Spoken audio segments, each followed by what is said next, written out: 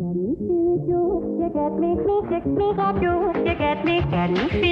I'm Corey Nathan, and this is Talking Politics and Religion Without Killing Each Other.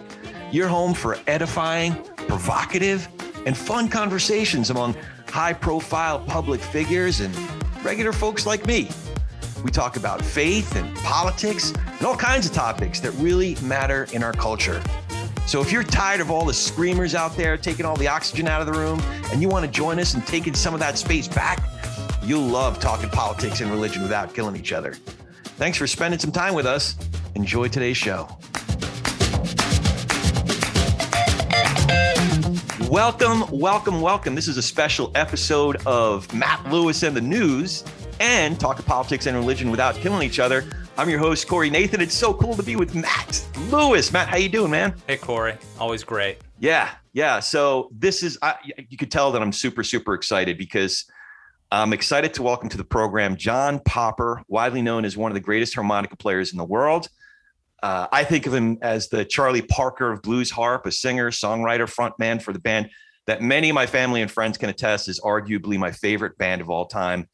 And definitely one I've seen more than live, more than any other band, Blues Traveler.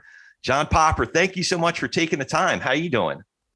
I'm doing great. Thanks for having me. I'm glad we could do this. Yeah. And thanks for saying Charlie Parker. I don't know if there's ever going to be another Charlie Parker. No. That guy was special. Well, I just thought he kind of reinvented jazz. He hit the reset button on jazz. He did. I'd say he and Dizzy together because Dizzy really what was more of a stable. Bird didn't think as much. He just had that intuition to follow it, and he would take it to places that were just absolutely amazing and bizarre. And yeah, he did. I don't even think just jazz. I think his approach to harmonies and playing variations off of harmonies was groundbreaking for music. Yeah. So those were largely your influences, more so than say other, or were you influenced by just everything, just blues? What's funny is that actually what really influenced me, I would say, it was kind of 2 points in my life. I wanted to be a comedian. I was really into comedy and Saturday Night Live.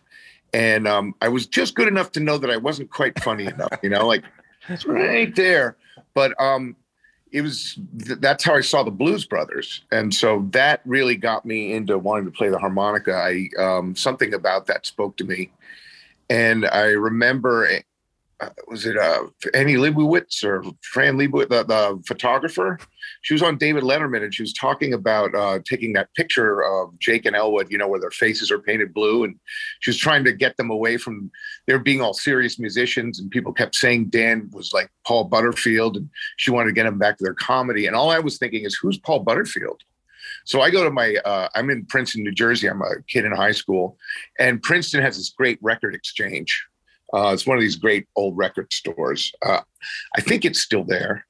But there was a briefcase full of blues. But I went and I looked for Paul Butterfield and I found his live double album.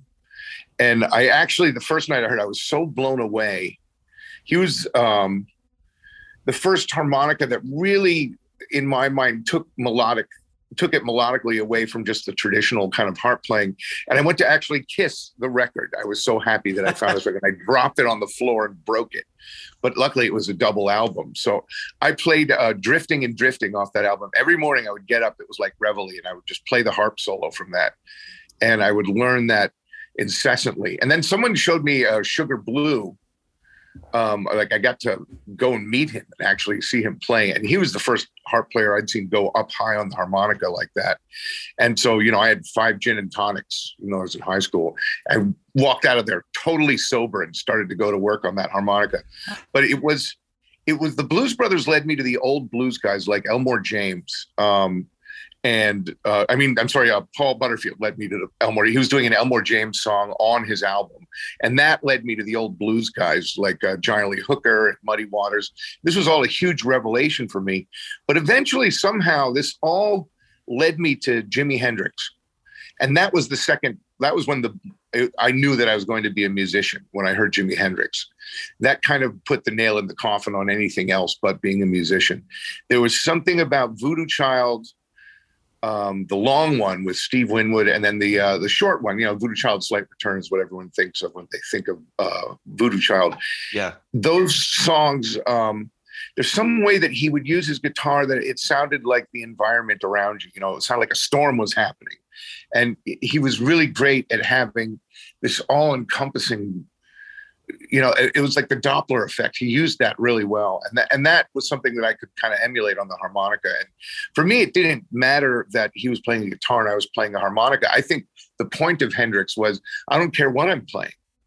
I just have these sounds I need to get out. And that was really who I started ripping off as much as I could, certainly spiritually and as much melodically as I could.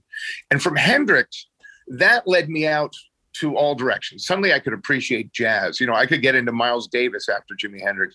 I get into Coltrane, and that wound up being a huge influence as well. But Charlie Parker was definitely, as far as jazz went, kind of the rock that shattered the expectations and broke new ground and made it possible to go into new places.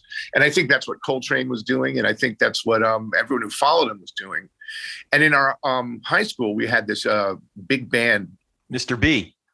Yes, Mr. B and all that stuff. And so that really, you were forced to be hearing these old big band numbers, which were really actually some of the best written songs that America's produced. So, it was actually wound up being kind of a rich little musical bit of catching up I did, because I really wasn't into music until I was a teenager. And even I was a little late to that then. And so after that, I really did have a lot of catching up to do, but my approach to music was probably a little more innocent, I want to say. I couldn't grasp genres and what was cool and stuff. All of these things were, 20 years old by the time I got to them. Mm-hmm. I remember, even though we tried working with her, I sort of discovered Ani DeFranco's music in like the 2000s. I'm always late to the party. Tom Waits, I loved him at like the same time, wow, who's this Tom Waits guy? And I'm listening to music songs from like the 70s. And, I was never really on time when it came to influences. But I like a fine wine. Speaking of you were an influence on us, on Nathan and I, and thanks. The way that we ended up meeting you on Twitter was I used to play in a band that played some Blues Traveler covers, and Nathan, that's what prompted Nathan to tweet you. And I wanted to see if you would listen to you would listen to like maybe 10 or 15 seconds of a couple songs and give me your honest, unvarnished opinion. Here we go.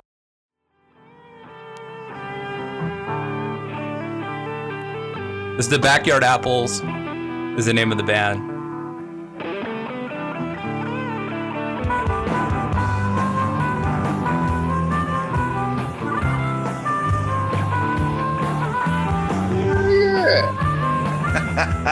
You can totally hear the Popper influence, right? Yeah. Not bad. Even in the voice, right? Yeah. That's you can cut that one now, Nathan. I don't know if you want to play the other song. one. Was that you singing? No, that's not me singing. And I'm playing bass on that song. A guy named George Spiegel wrote that one. But this is the one that you're playing steel guitar, I'm playing guitar on this one, lead guitar. Okay. There you go. Total Popper influence. David Lance on blues harp.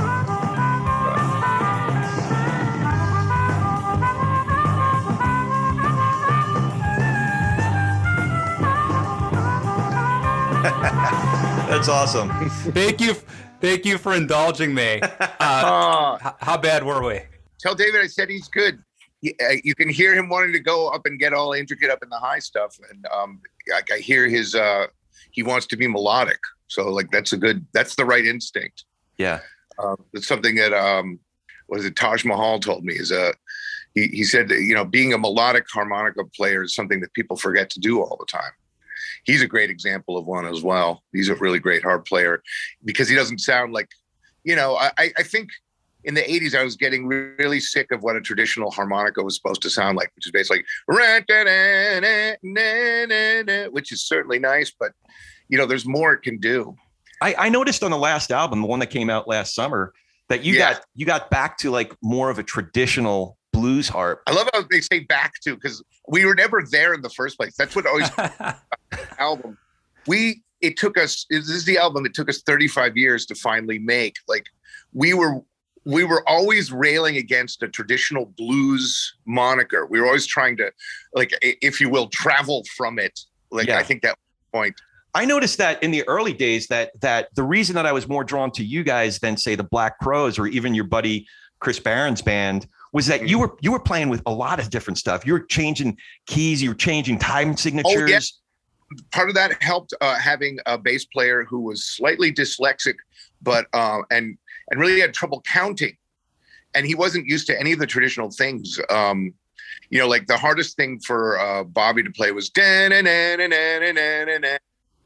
because a traditional arrangement like that was not in his headspace. He was a complete deadhead, tripping balls when he was really young. So like his sense of symmetry and counting was askew, but his approach to like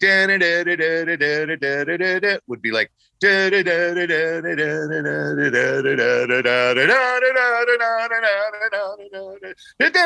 he'd start taking that for a ride. And like I'm trying to tell him, no, that's the cue for the end of the song. So you were jam band by necessity almost. Well, yeah, very liberating rhythmically. Actually, it blew my head open literally because I was trying to keep up. I was trying to count, and he made it impossible to count. So then you were forced to kind of find it. And there was something about that stumbling and falling. We would be going through 15/8 time signatures or 7/4 all the time, and you know it. The thing is, if you knew it, it would mess it up. But like what he kind of got me to do, and it was helpful, was sort of unlearn the stuff.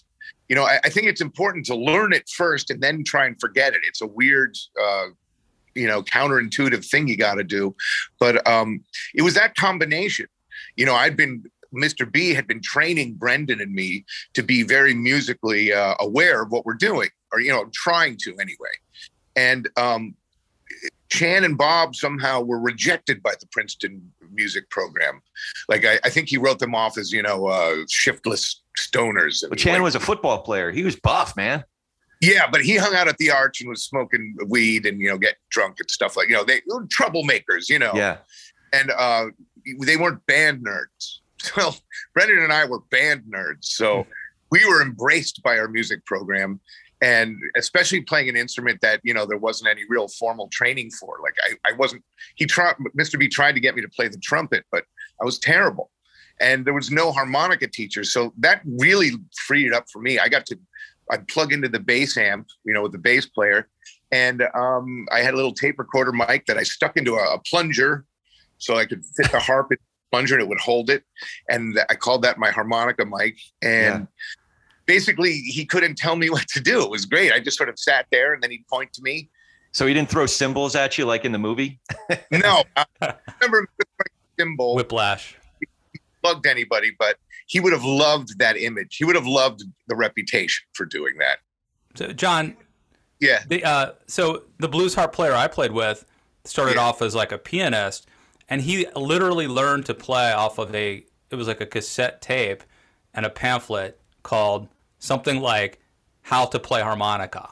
Yeah. Have you ever run across? Apparently it's really good. I've played that. I remember the guy's name who did it. It was there are several books like that were out at the time, and they were very helpful. And it's amazing, right, that you could buy something like that. The little pamphlet that comes in your harmonica with you, it's take your honer with a finger at each end, hold it with pride, it will be a friend. Like there was a little poem that came with it that showed you how to play. And it's useful. There's little arrows that point up if you're supposed to exhale and down if you're supposed to inhale, but nobody can see the holes and the numbers while they're playing, so you ultimately are feeling your way. And that's what's really great. It's an instrument of low expectation because you can really play like Alanis Morissette and people think that you're great. But, I remember that One Hand in My Pocket song she does. Mm-hmm. You can, as a harmonica player, I can hear two things. One, she's managed to fit just about the entire harmonica in her mouth at once. when she does that hard exhale, she's breaking a reed. I can hear her breaking the reed every time. It gives new meaning to your famous quote, harmonica is like life. Sometimes you suck and sometimes you blow. Well, sometimes you blow. But, Hey, I wanted to talk a little bit about politics. And one of my favorite videos, not just my favorite Blues Traveler videos, but one of my favorite like 90s videos is Hook. And it seemed to me like you were really capturing this Citizen Kane thing, the imagery there. Well, that was an idea. I think that was, we wanted to show all the different hypocrisies of language, and a politician is a great one. Politicians are known for saying stuff that somehow convinces you, but we never believe a word they say. Like, you kind of know it's territory. And basically, writing Hook, I find in my old age that people have come to discover that song sort of over again. And the less I say about it, the more like J.D. Salinger I seem, I'm like, every time I hear it, though, at the end of the song, when you're sort of, I don't want to call it rapping, but you're singing very sort of scat. Right. I always think that you could have put in some dirty stuff very easily. Well, a lot of people thought "I Want to Burn All of Your Cities to the Ground" was something about the titties. I didn't say it, but every time I heard the song, especially after Bust Balloons, there should be a reference to titties, but no, that's not what I was doing. I was more concerned with destruction than sex. Wait, You do talk in the book about not wanting to like deprive someone of their interpretation of your song. Yeah. There was one story you told about a guy who came on the band's bus. He was about to kill himself. And then he just listened to, I think it was Just Wait, and decided that to give his life to Jesus, as he talked about. He was going to, he said he sat down with like a brick of heroin and was going to just fix until he just drifted on out. And that was his plan. And then he heard Just Wait and saw a picture of his family and then gave his life to Jesus, which is kind of scary because, now he's trying to like blame all that on me. Like he did it. He decided not to die. Right. So him, like, and I pointed out, you saved your life. You used me as an image or a symbol to go by, or, you took the words of my song and they meant something to you, but what they meant to you was his. Right. I didn't tell him, don't die, and give him lots of great advice. I was singing about a completely other situation, which I would tell you, except then everybody's going to go, oh, that's what it's about. It's too much pressure in a way. Like you've become his Jesus. The people that come up with meanings for the song sometimes come into things that I wasn't even thinking of. And I'm like, wow, that's really good. Now with Hook, I was thinking of, basically what people are talking about. And I thought Pachelbel was kind of a catchy thing and that kind of got me writing about a hook, like which came first. But to tell you the truth, I wrote it when I was on the toilet and I had a dripping faucet and I was humming Pachelbel's Canon. And I was like, hey, this is good with a backbeat. And I was like, oh, this is something. And I actually was trying to write I was thinking more melodic than anything when I started writing it. I was thinking, there's that Police song, I think it's again, oh no, I can't remember the name of that song, but it's that Police song. And Can't Stand Losing You. Is that? Yeah. Yes. Yeah. Can't Stand It. Thank you. And the first phrase in that first lyric was kind of what I was thinking of phrasing Hook. Like the lyrics on the verse. And then another aspect is my brother. He's I got 3 brothers and 3 sisters, and my older brother was saying, you put too many words in your verses. You got to like space them out more. So I did the first 2 verses the way he wanted. And then I did a 3rd verse where I over crammed it and just put in everything, but including the kitchen sink. And again, because this was Pachelbel, it fit very well to just do that in the fast part. And I was trying to like over syncopate it as much as I could, just to kind of show him like I can do it your way and my way. And that wound up becoming a bridge. And I remember the first thing Mike Barbiero, my producer, said when he heard it, he said, it's very self-aware. The song's very aware of itself. And that definitely, I think with Hook, it's definitely talking about the writing of that song, which is about the writing of that song. And I've just been amazed by how people you give them like 20 years and suddenly everybody's running with that. And I like it. Yeah. Basically, I just try to say less so I seem intelligent. So I do need to ask you a politics, more on the nose. Sure. In the book, you talk about, you're socially liberal, but fiscally. I'm basically a libertarian, but, I was at a Ron Paul rally in 2013. I might have told this story in the book too, but they were, it's like I saw what a mob looks like when there was, libertarians generally are indifferent about pro-choice, pro-life. They leave that up to the individual to decide. So in essence, they're pro-choice historically. But that crowd wasn't that when you well, told it's us. because Ron Paul has this cult of personality going because he is such a force in the libertarian movement. He's pushed them into being pro-life. And it was really more his personal opinion that they had to back up because he was the guy running this. And they had a pro-choice libertarian come on stage, and he was being horribly booed. Like it was as though they, it felt like Munich in the 30s. It was, and this is a guy who's not just he's not a Democrat. He's not a communist. He's not a fascist. He's not even a Republican. He's a libertarian with one slightly differing view. And he said, maybe you could consider libertarianism an anti-choice party if you consider it from the mother's point of view as a property rights issue. Boo, you should die. We should kill it. Like, I was worried for his safety. Wow. Were you performing, or were you just? I went there I was there supporting Ron. I was thinking, these are my people. I'm a libertarian. But at that moment, I realized as soon as you have people, that's where the trouble starts. And I started backing away. I will always be a libertarian, but I'm going to be my own kind of libertarian, which is the entire point of being a libertarian. Now, the problem with libertarians is that they tend to sort of idealize a utopian ideal, which is, what if there were no rules? And what if people didn't need permits? You can take this to absurd points where, like, there shouldn't be driver's licenses. We don't need that. I think that I'm just not a joiner. I tend to root for the non-Trump Republicans in an argument because nobody's rooting for them. I tend to really be an advocate. When the Republicans start taking control and start talking about God and school and stuff like that, or, critical race theory, I start cringing. I start being like, you're now making an issue where there isn't an issue. But then when Democrats start talking about, all we need is $30 trillion and we can have a perfectly engineered society, that makes me cringe as well. So, I guess what winds up happening is that the parties that are fighting each other now, I tend not to regard. I see them as a momentary thing. So you should start the Shriverian Party. How do you pronounce it? Another party on my, that's what happens. Then you split into so many different factions that nothing ever gets done. And then nobody has any power.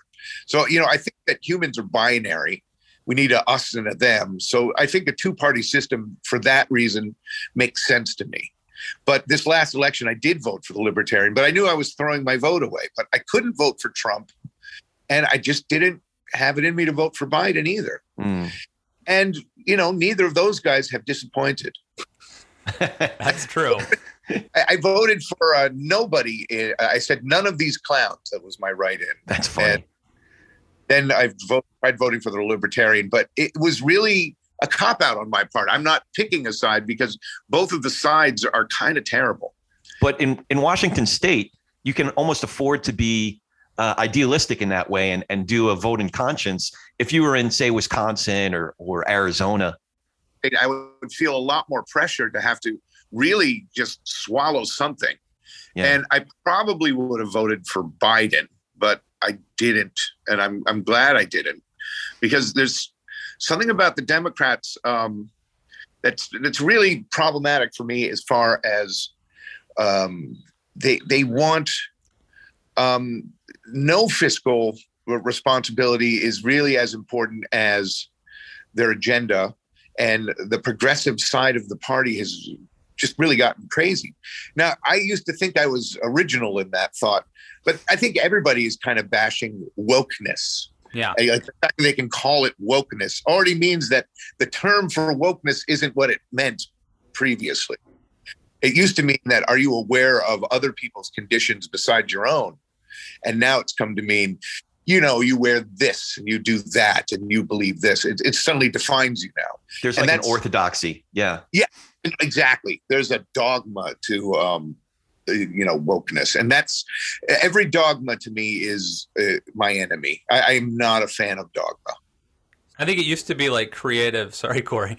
I think it used to be like creative people who, by and large, didn't like the right because it was like the Christian coalition or, trying to shut down. But now it's the left that's like censoring like comedy and maybe even music. Like, yeah. Oh, try being a comedian at a college campus. It's impossible. Yeah. It's really sad. I understand that there are people who've been marginalized, forever. And that matters to them. And that's important to recognize. And you don't want to make anyone feel bad. But, speaking as a white hetero man, you got to laugh at yourself. Like, we all come from a ridiculous place. The mere act of putting on clothes reveals how silly and insecure and dumb we are. But I'm glad there's clothes because I'm silly and insecure and dumb, a human being.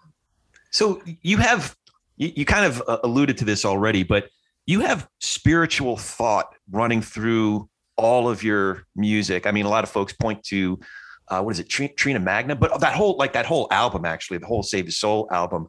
But I always looked at Optimistic Thought as that was one of my favorite sort of spiritual songs. But where's your spiritual beliefs now? Hangover song to me.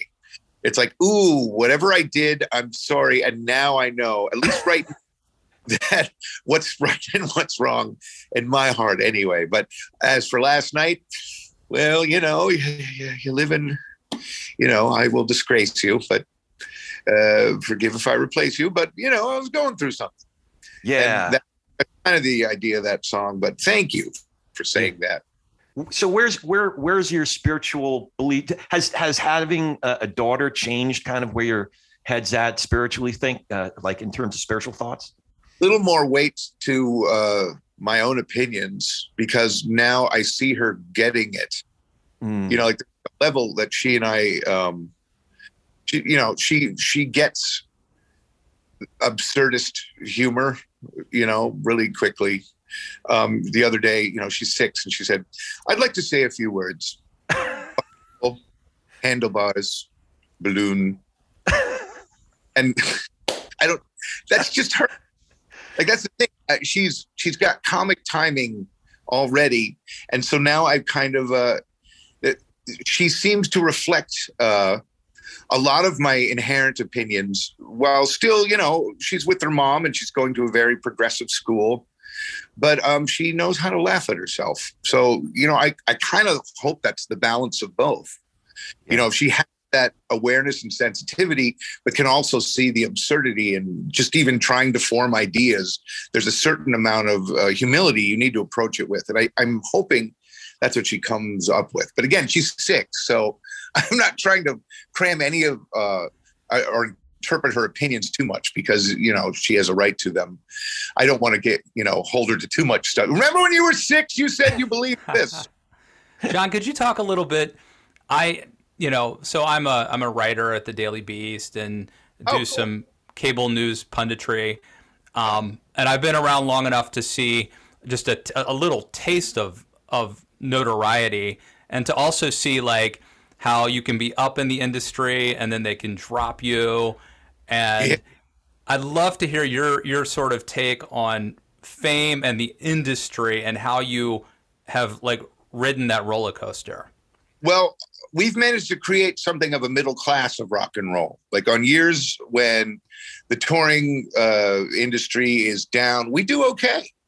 And then on years when everybody's going great guns, we do okay. We're always there. We've been steadily working. I checked, and in 2020, when we had to stop for a year, Had the last time we had a break like that was 1986, and we were in high school still. So that means every single year for 34 of those 35 years, we've been working a lot on the road. Like there's always been a lot of gigs. Even when we were starting out, we were gigging a lot in the city. We would do like 5 gigs a week. And we've pretty much maintained that. And the result is that we're not hurting for money, but we got to go and get it. We have to go and scrap for it. But there's some bands that do, they have like fame and then they just bottom out. Maybe it's drugs, or maybe they just didn't have the talent or the fan base. I mean, that stuff happened to us too. Bob Sheehan passing away was definitely a blow to the band, and like a pivotal change in our sound, in our thinking, and as a family. He had a very serious problem, but so did I. I was 436 pounds, and food was my drug of choice, and we both had each other to go, well, I'm not as bad as you. Right. The band Intervention had to miss Red Rocks in '99 because I was 95% blocked in my artery, and the Intervention was it was Brendan and Chan coming to me and saying, we're really worried about Bobby. And he showed up 2 hours late for the Intervention, and he didn't look good. And that was the last time I saw him alive. Mm-hmm. And, dude, you got to get your shit together. And that was really, after you have a heart thing, like they gave me angioplasty, and there's a weird thing where you go through a depression, like it's kind of chemically, but also to have your best friend pass away, there's a real sense of this just inevitable doom that's coming your way, and you really feel like you're going to die. And my instinct was, I don't want to die. And Chan and his wife, Serena, at the time, they found the gastric bypass operation. They researched it for me and they found it. I was like, yes, I'll do it. And what I wasn't expecting is that it would work, because Bobby and I always kind of expected we would like make a huge impact and then die young, like Jimi Hendrix. And when he died, I remember staring at my Jimi Hendrix poster and thinking that I'm nowhere near that black and white. It's about the gray. That's where the courage is. A friend of mine told me that, and it really makes sense. The courage is in living with the gray. Now, to your point about celebrity, I still am in a bit of denial. Like as soon as I think nobody knows who I am, everybody seems to. And then as I think everybody knows who I am, nobody seems to. And that's really how you have to live your life. And I'm glad that I've never had a Britney Spears kind of fame where I really am instantly recognizable around the world, or Brad Pitt or something like that, because then you really have trouble going off and finding some peace. But, I can go to the DMV and, I remember I was actually at the DMV once, and this girl is whispering to her mom, and I catch them and they're like, sorry, you look just like him. I said, no, that's me. And they're like, right. And they didn't believe me. And it was one time I was getting my license made. I didn't have my driver's license, but I couldn't prove it. Like the mom over there, and I'm like, see? And she's like, oh, I don't care. That's hilarious. But it is funny you mentioned about the gray areas. I have to tell you, like, there are sometimes just as a writer where like I'll write something that I think is really good, and then there's a lot, because I have to write 3 columns a week. There are days where I write something and I'm not inspired to write it, but I know I have to. And to be honest with you, I'm sometimes more proud of the piece that I wrote that turned out to be fine, because that means I'm a professional. If I can write without a great idea, that's a professional. This is a conversation in your own head. People will be inspired by stuff you didn't realize was inspiring to them, because to you it wasn't inspiring. And that's a really important distinction. I learned that early on about playing music. An amateur, after he plays, someone will go, hey, you did a great job. You go, are you kidding? I fucked this up. I fucked that up. I messed this up. And I was late on bar 5. And they're like, oh, sorry. But a professional just goes, and just shuts the hell up, because people don't know what's going through your head. And that's not what they want to, they're not really trying to know that much of your process. They're seeing the good stuff. And if you do work and you're not inspired, you still have to do it. And that professional, I've felt that way too, where like the show must go on and you can at least keep it together to have other people have a good time. They're going to find something in there that you didn't see. You know, to this day, I still have auditory hallucinations when I'm playing in front of a crowd where you'll hear, like I'm imagining I'm hearing something, oh, you messed that up. Oh, there's that thing. I swear to God, I'll hear somebody in the crowd saying that. And then when you actually do get heckled, it's such a different experience because it's funny then. Like, you know, it goes by in like a second and they're like, yeah, you suck. And you're like, thank you. Somehow it like snaps you into wanting to do it, to keep going because at least they heard you.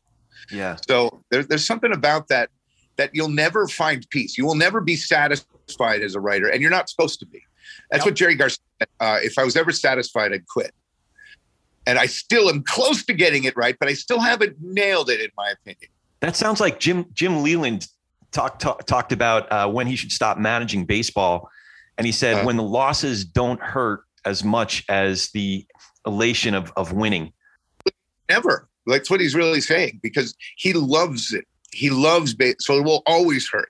Yeah. Even games he's not managing, though, the team he's rooting for, where he understands, you know, they've got this chance, and if they miss that chance and he's not even involved, it's going to bug him just as a baseball professional, and he can't get away from that. That's what it is. Our job, like I look at it like I would have been unsatisfied anyway. But if I've got a band and I can do something about it, at least I'll be unsatisfied while I'm trying to do something. Right. I was curious about your process. You know, you've been with the same guys, Chan and Brendan, for, you know, since high school. Is your process different with those guys? You know, obviously, you know, the rest of the band too. Chan's little brother. He's probably in his 40s now. But yes. I think he's like 39 or something. We'll say he's in his late 30s just for his sake. Is your process different with them versus when you're jamming with, say, Dusk Gray, Troubadours, or? Totally. You know, like I was saying about Bobby, he wasn't formally trained, and that became part of our language, communicating with each other. So when I'm playing with the band, I know how to communicate with them through like grunts and squeaks that are very elaborate. We have our own elaborate language that we formed on our own. So it's a lot different. If I was like, all right, let's get a song going. We have our process, and it's a slower one, but a more thorough one. And within that, we find a lot of opportunities for cool stuff that we wouldn't have otherwise come to. It's like you accidentally do things in 15/8 and people are like, wow, how rhythmically complex. And it's like the only way we knew how to get from here to there. And so like our editing process, I think as a band has evolved. So it was changing the whole time, and it still is. But when I go and work with, you know, professionals, like there's a side band and they're supposed to know my song and I'm like Chuck Berrying it. I can talk musical lingo with them because the whole time I've been going and sitting in with people. What I'm really excited about now is Chan, who's completely sober, is like a motherfucker again on the guitar. And he's going, and I always told him this for years, you're in LA, you need to go sit in with side bands, because not only does it make you better, it makes us better. You're going to bring that to the band. And he was always saying, well, I got kids. But I think there was a point where he sort of didn't have the confidence. And now he's out in LA with this band. Oh, I'm trying to remember what they're called. Like Warhorse Circus, I think, or something like that, like some cool name. And they're a power trio. And I've been hearing him play lately. We just did a run of 3 gigs. He's like on fire, and he's coming up with new stuff that's like mind blowing. And that's pushing me. I'm like, oh shit, I can't just give the same old shtick. I got to like evolve here. That's awesome. And it makes you like try and keep up with him. And that's what I do to him. And that's what we do to each other. And it becomes an infectious, it's like the herpes you want to catch. You know, it's like. I thought there was a non-monogamy argument going on here with this. Very much. Don't be trading. monogamous with your band. What you need is a wife who will let you go off and orgy, and she goes off in orgies, and you know, in artistic circumstances, that is what you want. You want everybody fucking everybody and just jizz all over the mess. And you know, I think metaphorically, that's what you're looking for. That's so awesome. Corey, is that a first for your I think we got a couple great sound bites so far for your I think podcast. so.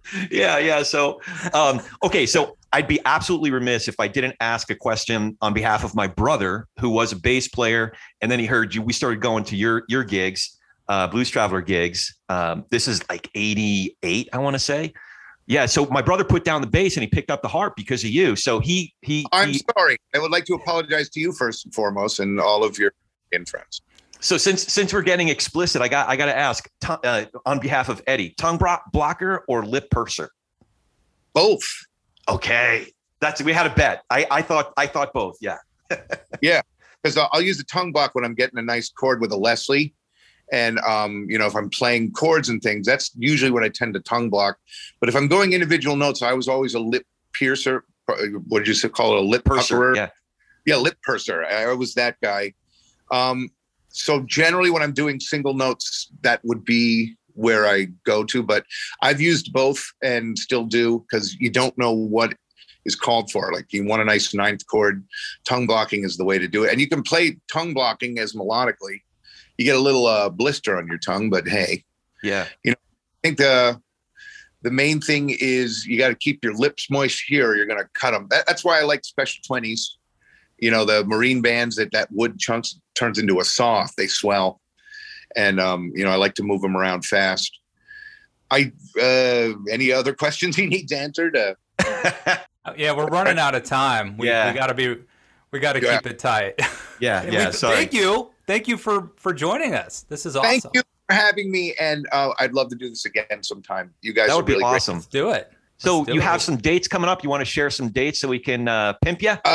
Yes, I know this summer we're on tour with Train and Jewel. I'll be seeing you in Irvine. Yeah, we already got our tickets. So we're basically going everywhere. And then before that, I think starting May 3rd in Rochester, New York. I think it's May 6th is Rochester. So we're doing a gig in Times Square. I don't know if that's for the public or not, in like May 4th. So basically, once May rolls around, start looking for us. We'll check out Blues Traveler. It's just bluestraveler.com, right? So you can check it out. Yeah, on the site there. So, well, this was awesome, Popper. I what a treat, man. The last time we did talk, but it was in, I want to say, the fall of 1988 at Chestnut Cabaret. It was about 3 in the morning. You guys opened for the Radiators, and then you came on and jammed with they call him Fishhead, I think is his nickname. The keyboard player and singer for Radiators. So you came on, but then afterwards you hung out and you were at a table and you offered me a tape. I guess it was a recording of the show that night. And I didn't have even $5 to scrape together to buy that tape off you. So nice. Did I give it to you at least? No. I wouldn't. I'm a cheap bastard. Wow. What if you have $5 tape? Well, I hope we don't wait 30 something years to talk again. This was an absolute treat, Popper. I'm so grateful that you came on and joined us. I know what I'm going to do, whether I win or lose the Grammy right after the Grammys. So what are you going to do if you win or lose the Grammys? I'm going to Disneyland. I'm literally taking my daughter from Vegas. We're driving straight to Disney for a week. So I figured that'll be a good omen. That is awesome. Well, so much love to Eloise. Is that how you pronounce her name? Yeah. Much love to Eloise. She's a lucky girl to have a dad like you. Oh, well, let's hope that's true. Thanks, John. That was awesome. Thank you. Guys, appreciate it. You bet. So what do you think, man? An absolute thrill. I mean, I wasn't bullshitting when I introduced him as like literally one of, if not my favorite band ever. So getting to talk to Popper is like, I'm still kind of struck about it. Like, just that is so, other than maybe talking to Bruce Springsteen, like, yeah, people don't realize too. So I started playing in bands like in 93, 94, around that era. And that's when Blues Traveler broke nationally. Yeah. And they were like on MTV and VH1. And people nowadays, I don't think realize what it was like to have music videos on MTV, but like if that you were a big deal. I mean, you you weren't just a band. Like if you were on MTV and you were being played like in DC 101 or WHFS was kind of the alternative channel in DC back then. It was huge, and so to get to talk to him is super cool. Yeah, and it's so that night that I referred to when they opened for the Radiators, I had to sneak in. I had to get a fake ID. I wasn't 21 yet, and I rode my motorcycle in this like misty rain there. So I probably looked like a ragamuffin, all wet and just strong, just. And you didn't have $5. Yeah, I didn't even have $5 to give the guy. It was, but obviously I've been able to afford the albums since then. But yeah, that was. I'm still not sure if we should have called him John or Popper. And also, I want to note that I referred to you by your last name a couple times, I think. In the excitement, I just called you Nathan. Yeah. Which I hope you're. But is it John or Popper? And is Nathan okay? I mean. Yeah. No. I mean, he seemed pretty cool with it. So we always refer to him as Popper. So it was hard for me to call him John. I felt like his mother would call him John. But Jonathan. Yeah. yeah. Popper. Something like. And if your name's Popper, that's such a cool name too, right? Like Papa. It's just it's a great last name. So yeah. We had a guy. No. Okay, we've already been illicit or explicit in this. So we had a guy that I think he went to. There was a couple guys that we knew that went to Princeton, and that's how we got to know, Popper and Chan and those guys really, really early on. One guy's name was, my brother reminded me. His real name was Phil Philippok, but we called him Philip the Pitcher because he was always filling up the. Wait, are you going to run? Now, here's a question I have because your podcast is about faith and politics explicitly, but not supposed to be explicit. Right. Are you going to beep out? I mean, he dropped some really good. Actually, I would call them sound bites, for lack of a better word. Yeah. Some words to live by, but I don't know. You can put like an explicit rating on this? I keep the explicit rating on it. Yeah. Okay. I wonder if that's stopping us from getting as many downloads as we could otherwise. Because most of our conversations, we're not dropping F-bombs, but I just keep the explicit on there just to feel a little bit more free and for the guests to feel a little bit more free. But yours is probably not. Yours is probably not explicit. I never rating. check it, although. And by the way, I want to see if the video looks good. Do you mind if I post some of this on YouTube? Oh, absolutely. Cool? Yeah, I'll share both. Okay. Oh, we're still recording. Oh, that's fine. I think the audience loves this kind of inside. Trust me, they come for this sort of inside information. But no, so I was gonna say, like, on my podcast, I tend to not have too many bad words, but I don't mark it on the audio podcast. YouTube nowadays is like there's like a 50-point checklist you have to go through. Oh, wow. Before you upload something about, and it has to do with monetization. So okay. On YouTube, I will have to say foul language or, that kind of thing. But hey, I thought it was good. How do you feel? Because I know, so going in, we didn't know how much time we were going to have with him. We found out right before we recorded that he didn't have much time. Right.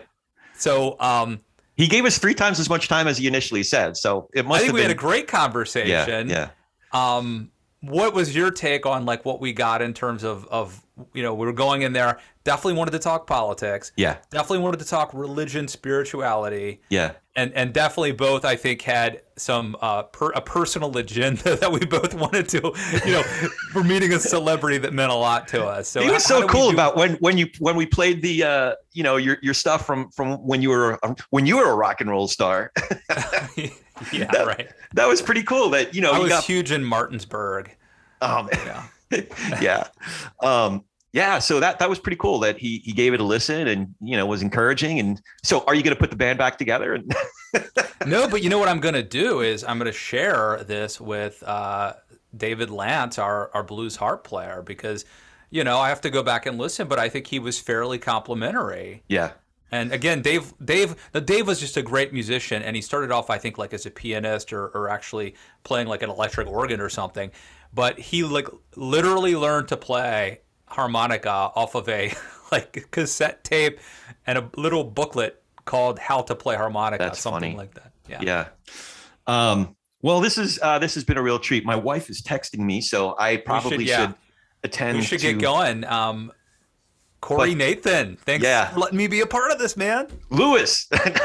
You can call me Al. I don't care. Yeah, seriously. This was a real highlight for me. So I really appreciate it. And I guess I'll say for both of us, if you dig what conversations like this, hit the subscribe button for both of us. You'll be hearing on Talking Politics and Religion Without Killing Each Other, as well as Matt Lewis in the news. Tell a friend about our stuff. And yeah. And what else do you normally say? Support the program through the Patreon app, I think is what you say. Patreon.com/Matt Lewis. You know what they could do? Follow us on Twitter. I'm at Matt K. Lewis. And we are Corey S. Nathan, or TP&R Pod is our. And you know what? Follow Blues Traveler. Yeah, absolutely. He might tweet you back. That's how this thing came together.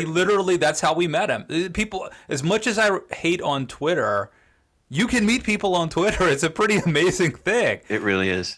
So hey, you were doing it. I mean, like, I've got the pretentious blue check mark that sometimes can get you in the door. You don't have one, right? I'm barely. This is not me. Like, I don't think I even have 1,000 followers yet. So okay, so this is the point I'm making. I'm not trying to be a jerk. The point I'm making is, like, you could be, for all he knows, you were Joe's six pack, right? I mean, he doesn't. For all he knows, and you were able to talk to. So, like, Twitter is really, that's the one cool thing about it. Still, you can meet like famous people sometimes. Yeah. Just like, kind of like, I forget how we originally. Oh, our mutual friend Emily, our producer, Emily introduced us. So that was kind of cool. Great. But no, I didn't have an Emily introduce me to Popper. It was just a Twitter thing. He just responded to a Twitter thing, and next thing we know, we're all talking together. So, man, what a treat! Awesome. I really appreciate you, because you could have just taken this and run. And so thank you for letting me be a part of it. Oh, man, it's been cool. So let's you and I make sure that this isn't the last time we hang out, because you never know what can happen. Every time we talk, I have fun. It's always a good conversation. Good stuff. All right. And remember, talk some politics and religion with gentleness and respect, and have a great week. Thank you for joining us today. If you dig what we're doing here, it is super easy to follow us. You can go to our site, politicsandreligion.us. That's with the "and" spelled out, A-N-D. Politicsandreligion.us. And we're on all the socials, at TP&R Pod. TP&R Pod for Talking Politics and Religion Pod. And here's a big way you can support us: by becoming one of our patrons. You can even become a producer or executive producer of our program and have a lot more say in who we bring on, the kinds of questions we explore, or just help us keep the lights on. But mostly, we really appreciate you giving us a listen. So for the whole team here at Talking Politics and Religion Without Killing Each Other, thanks for hanging out with us. We'll be back in a few days to do our little part in Tikkun Olam.